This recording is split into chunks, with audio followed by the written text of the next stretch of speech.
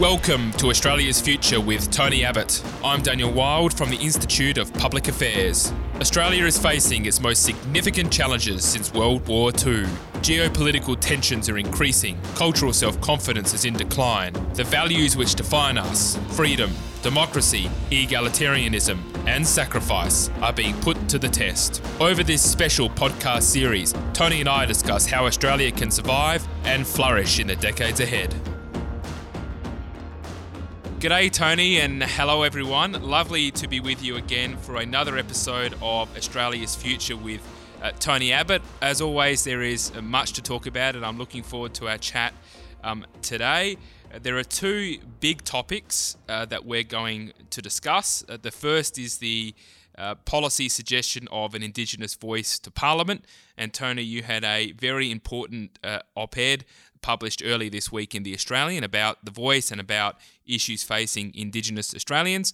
And also, Tony, we're talking today as our energy system continues to deteriorate, and we will discuss that and a recent poll that we put out on Australians supporting nuclear power and what the way forward is for our nation. And at the end, Tony is also going to provide some of his reflections and assessment on the shadow cabinet announced by Peter Dutton in the last couple of days. So to begin with, let's talk about the Indigenous voice to Parliament. You've had an opinion piece, as I mentioned earlier this week, on the drawbacks of that. But before we get into the ins and outs of the proposal, Tony, throughout your public life and including your time as Prime Minister, you spend a significant amount of time every year in Indigenous and remote communities around Australia.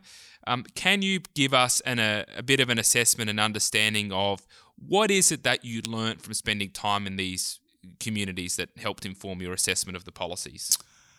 Well, thank you, Dan. Yes, I did try to spend about a week a year on average in remote Australia for most of my time as a Member of Parliament. And certainly in 2008, when I was the Shadow Minister for, amongst other things, Indigenous Affairs, I spent about 3 weeks up in Cowan in Cape York as a teacher's aide.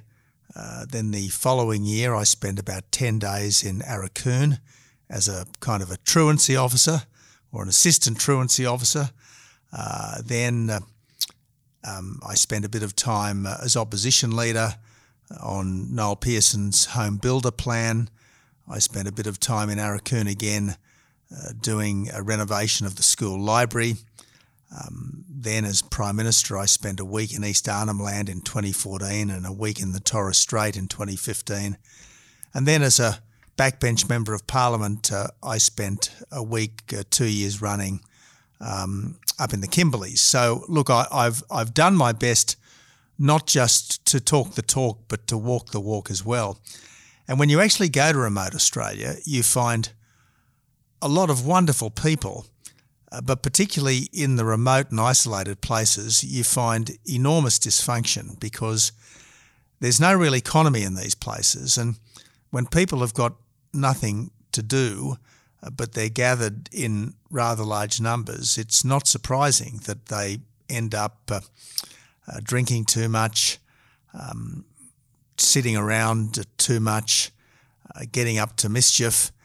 And that's why the mantra that I developed as Prime Minister was that we had to get the kids to work, we had to get the kids to school, we had to get the adults to work, and we had to keep communities safe, because without educated kids, without employed adults and without safe communities, almost inevitably you're going to have massive family dysfunction and people are not going to have the equipment needed to live a decent life in modern Australia. So that's what I came to. Now, I'm all in favour of suitable Indigenous recognition in the Constitution. I think we should be big enough to acknowledge that it was a blind spot of our forebears. They were pretty much oblivious to Indigenous Australia. They thought Indigenous Australia was fading away. Well, it didn't, and it shouldn't, and it should be acknowledged suitably.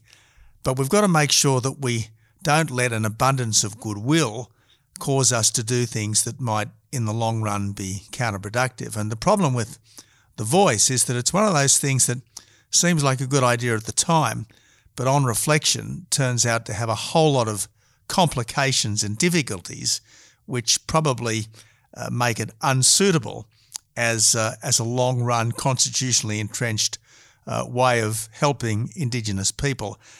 There's essentially three issues as I see it. First, there's the detail, and no one should ever vote for anything unless they know the detail. And I think what the new government wants us to do is to vote for the principle and then let them work out the detail afterwards. I think that's a very bad way to proceed.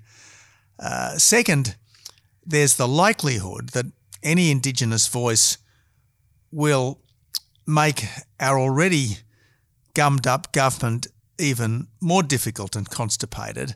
The government has to get its legislation to the parliament, and as we know, governments tend to have narrow majorities at best in the lower house these days.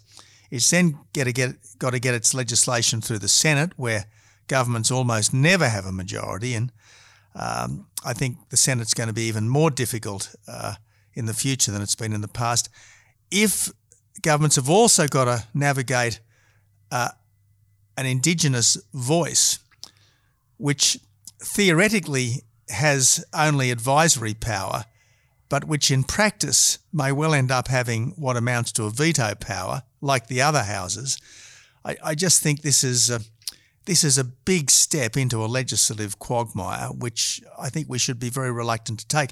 The final issue with the voice is, do we really want to entrench a race-based body in our constitution? Now, I absolutely accept that the intentions are benign here, but do we really improve malign discrimination by substituting benign discrimination?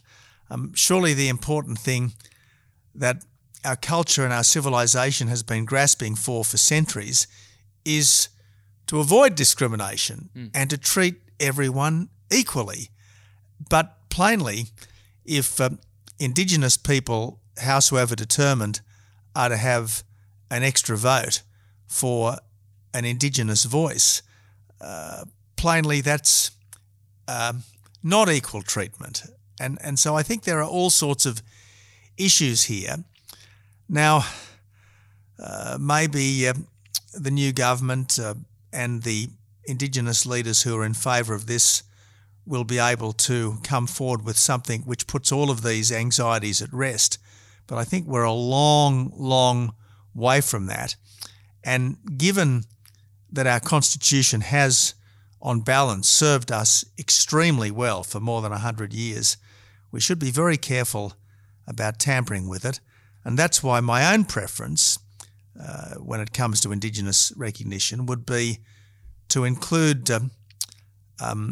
some extra words in the preamble to establish that the one indivisible federal commonwealth that we established under the Crown was in fact creating a nation with an Indigenous heritage, a British foundation and an immigrant character. The beauty of that formulation is that I think it's true. We do have an Indigenous heritage. We did have a British foundation. We are overwhelmingly an immigrant nation, and that has stamped our character as a country. So it's true, and it's also got something for everyone. And how much weight you put on any of the three pillars is obviously up to you.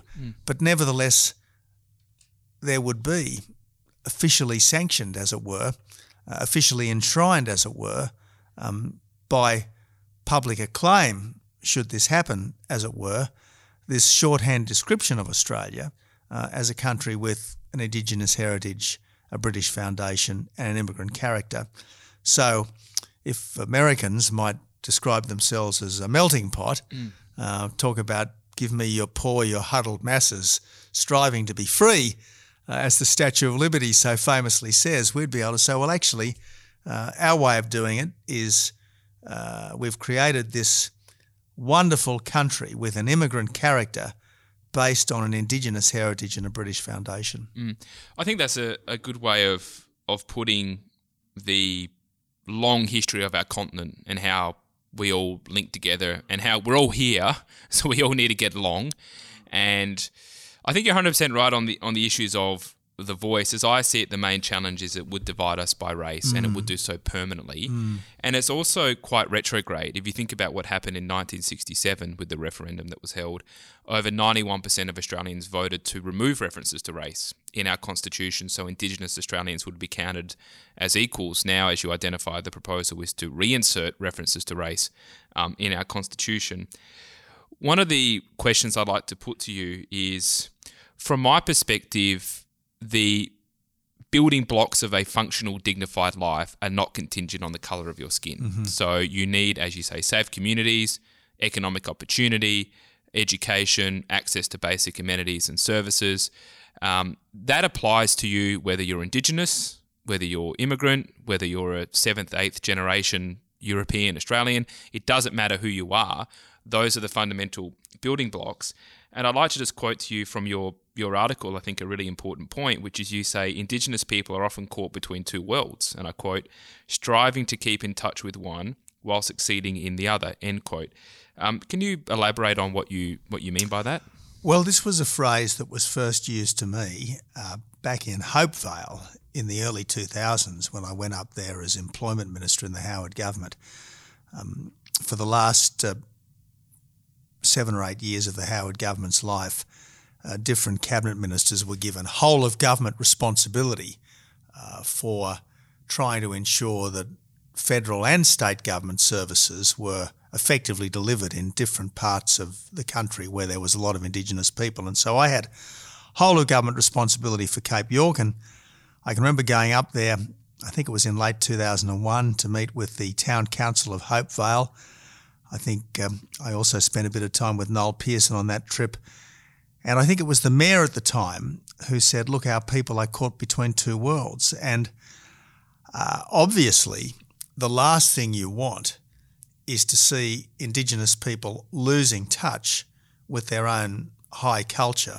And one of the wonderful things that Noel Pearson has done up there is he's preserved their native language. He's, I think, translated the Bible, or at least the New Testament, into the local language up there. But having said that, you've got to maintain your connections with country, and you've got to do your best to preserve the high culture of your people.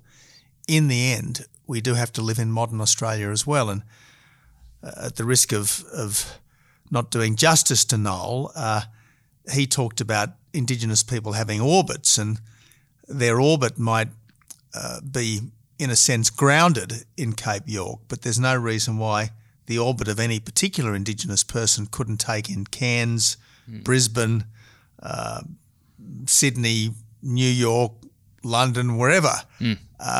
They'd always have, if you like, a connection to Cape York, perhaps a spiritual connection with Cape York, but they could go anywhere because they had this grounding in their own culture, plus this ability to work well in the wider world. And this is where education is so important. And again, one of the things that was happening in Arakoon when I was there is that there was a big effort being made to improve the quality of the school in all the usual basics, reading, writing, counting, thinking, familiarity with the literature and so on. But then after school, the elders were doing a lot with the youngsters to try to ensure that they didn't lose touch with their own high culture as well. Yeah, it's an interesting challenge, and I suspect a lot of the challenges that we observe among Indigenous Australians is perhaps not so much attributable to indigeneity, but to their remoteness. I suspect if you're living in an extreme remote community, a lot of the issues that you've identified would probably apply. That's correct. I think this is correct, particularly a community with no economic base. I mean, as employment minister, I also went with Mark Latham a couple of times out to Claymore, a housing commission, or at least in those days it was a housing commission suburb out near Campbelltown, and it had very, very high unemployment, very, very high welfare dependency, and all the dysfunction that you saw in remote communities was reproduced in Claymore. So dysfunction is not, if you like, something that can be attributed to any particular race or culture. It's a function of funded idleness, to a great extent at least. And that's why I keep saying, get the kids to school, gives them a good start in life, get the adults to work, gives them at least some economic independence and some self-reliance, and keep the communities safe so that if people want to have a go, they're able to have a go without being interfered with by their much more rowdy and difficult neighbours. Yeah, absolutely. I'd like to just return to an important point that you've made about the idea of this being a third chamber. This was, of course, a point made by, when I say this, I mean The Voice, becoming a third chamber. This was a point made by then Prime Minister Malcolm Turnbull. It's something that's been refuted by advocates of The Voice. And I just want to explore this a little bit because, as currently stated, although the details are vague, it would appear to be the case that the intent of it is to be, as you say, purely advisory, to give their opinions on issues that relate to Indigenous Australians.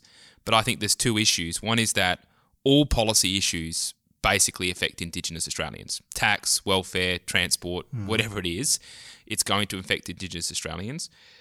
The second is that the optics, if you like, of a majority non-Indigenous parliament going against the advice of a entirely Indigenous body would be such that the pressure would be for the parliament to conform to whatever the advice is of the Indigenous body. So from my perspective, those are the two issues. What's your take?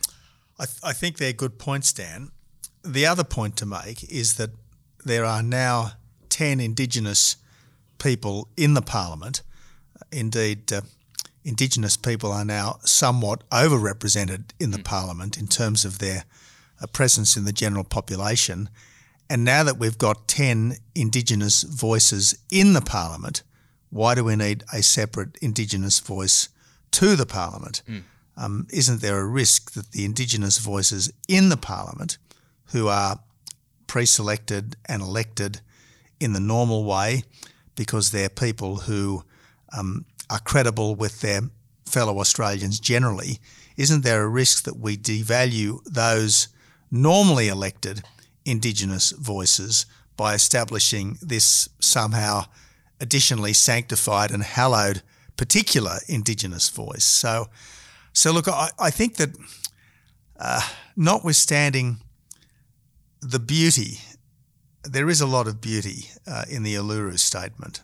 There's much to move us in the Uluru Statement. Notwithstanding the beauty of that statement and notwithstanding the goodwill and decency behind the proposal for a voice, it's very difficult, and I don't believe we should be moving towards this at this time without a hell of a lot more thought. And just, I think one final point I'd like to make and get your thoughts on The Voice is I've always been troubled by the idea of there being an Indigenous voice, as in sort of by implication that there is an Indigenous view on a given topic, whereas in fact there are many different Indigenous communities across the country and they may or may not share similar views on a given topic. And also I see it as sort of denying the individuality of individual Indigenous people within a given community. So I think the risk is that it becomes seen as, well, there's one view of all Indigenous people and one view of non-Indigenous people, and that can be extremely divisive as a nation. What do you think? Again, I think there's much in what you say, Dan. I mean, there's a sense in which Australia speaks with one voice when the government of the day comes to a decision. But the implication is that the Indigenous voice will come to a decision analogous to the decision that the Australian Parliament or the Australian government might come to. And again, do we really want to be divided in this way between a parliament and a government which might have one position and an Indigenous entity a quasi-parliament, if you like, that might have a different position, particularly when it's about the things that apply to all of us, not just some of us. Yeah, no, absolutely. So thank you for that, Tony, and I'm looking forward to discussing this further because it looks like Labor is fairly committed to holding a referendum on the topic this term. Whether that materialises or not remains to be seen, but it's a topic to which I have no doubt you and I will return. So I'd like to turn now to another major issue influencing the future of our nation, which is our energy market, and we've seen over recent days a real collapse of our energy system. Just on the first day of winter, I thought it was extraordinary that the Australian energy market operator said that we might have to reintroduce gas rationing in response to extreme shortages of supply and pretty significant price hikes. And I think that portends to a fairly vulnerable future of our energy system. One of the potential solutions, although not tomorrow, but over the coming years, is to develop nuclear power, which remains banned under federal environmental legislation. We at the IPA commissioned a poll on Australians' attitudes towards nuclear, and what we found is that in response to the statement, Australia should build nuclear power plants to supply electricity and reduce carbon emissions, 53% agree, 24% neither agree nor disagree, and 23% disagree, so there was fairly widespread support across the community. To begin with, Tony, what are your reflections and thoughts on that survey and the future of nuclear in Australia? I've long thought that it was a mistake to rule something out on what are essentially theological grounds, and particularly since, as a country, we've committed to acquiring nuclear-powered submarines. I've thought that it makes no sense to have nuclear power at sea while still ruling it out on land. Now, I'm not suggesting that we should have nuclear power in this country tomorrow, because it would obviously take quite some time to plan and build nuclear power stations, even though the development of these so-called small modular nuclear units, a kind of land-based version of the units that you've got powering nuclear vessels, would apparently be easier to do than the traditional massive nuclear power plants. So look, I'm very much in favour of removing the nuclear prohibition. I'd certainly like to see different people come forward with proposals for nuclear power here in Australia. But in the meantime, we've just got to keep the lights on, and that means trying to keep our existing our existing coal fleet operating at full efficiency. It means opening up new gas fields as quickly as possible, because if we do have to move to a carbon-constrained future, as we're so often told, gas is better, in inverted commas, from that point of view than coal, although if you look at what's happening in India and China and places, coal is going to be our energy mainstay for many decades to come. So look, we shouldn't be ideologically opposed to nuclear. We do have to keep the lights on. That means keeping our coal plants going. It means getting more gas into the system. And it means properly appreciating that while there's a place for solar and wind, we need power 24/7, not just when the sun shines and the wind blows. And this has been the problem with our energy system and our energy debate over at least the last decade. It hasn't been run, our power system, to supply affordable, reliable electricity. It's essentially been run to reduce emissions. And the result of all of this is much more expensive power, much less reliable supply, and jobs and industries put at risk. Yeah, I think it's just astonishing that we've got ourselves into this situation as a nation. I mean, this was entirely foreseeable that when we have policies like net zero, which create a disincentive to invest in existing coal stations, let alone build new ones. We've got a range of red tape and moratoria at the state level on exploring gas. We've got the ban on nuclear, and we've had billions of dollars in wind and solar. Now, as you say, wind and solar can top up the system, but it can't provide baseload power that you need to run smelters and manufacturing and so forth. Dan, again, it's a surfeit of good intentions. Yes, we all want to save the planet. And yes, we all want to reduce emissions as far and as fast as we can. But modern life absolutely depends upon electricity. We had a blackout at home yesterday morning, not, as far as I'm aware, from the gas crisis. More, I think, because we had a high wind strike Sydney, and I think that triggered a switch somewhere, and so our suburb was without power for an hour or so. You can't do anything. You can't have a hot shower. You can't turn the heater on. Can't even boil the billy because we are completely dependent on power. When South Australia had that statewide blackout a few years ago, when the wind blew so fast they had to turn off the wind turbines, they'd closed down their coal-fired power station, and the interconnector, the extension cord to Victoria, broke. Yeah. So for many hours, the traffic lights weren't working, the lifts weren't working, you couldn't do a transaction in the shops because the EFTPOS system wasn't working. Electricity is at the heart of modern life. We have to have it 24/7. It's got to be as cheap as possible. And all the good intentions in the world can't get us around these fundamental facts. Yeah, no, absolutely. And I think a lot of people just simply take what we have for granted. But as you say, basically, as time has gone by, more and more of what we do in our life are dependent upon having a system that runs. And as soon as someone gets home and the lights don't turn on, they begin to think a lot harder about the situation that we're in. Can't even charge your mobile phone if there's no power system. No, and it actually interestingly shows, I guess, an element of vulnerability of modern life in a funny way. Just one other part of our poll that I thought was pretty interesting is we asked about people's political affiliation, their age and their income. And what we found is support was pretty widespread across all different dimensions. So 70% of coalition supporters back nuclear, only 13% oppose. 52% of Labor voters back it, 27 oppose. And this is astonishing to me, 44% of Greens voters support it, only 30% oppose. So more Greens voters, by a significant margin, support nuclear than oppose nuclear.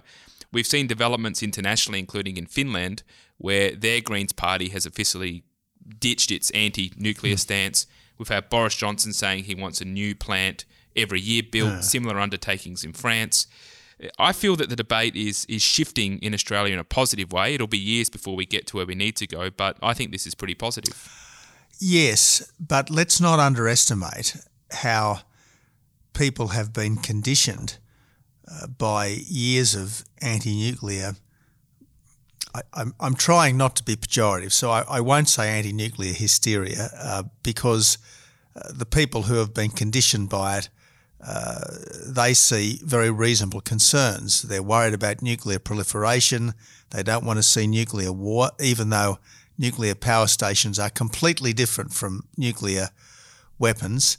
And they do want to see our planet in as good condition as possible. So, but we shouldn't underestimate for a second just how influenced people have been by the anti-nuclear climate of the 50s and the 60s and the 70s, and by the Save the Planet climate change worries of more recent times. And you'd think that wanting to reduce emissions would have brought nuclear power back into fashion, given that it's the only currently proven form of emissions-free baseload power.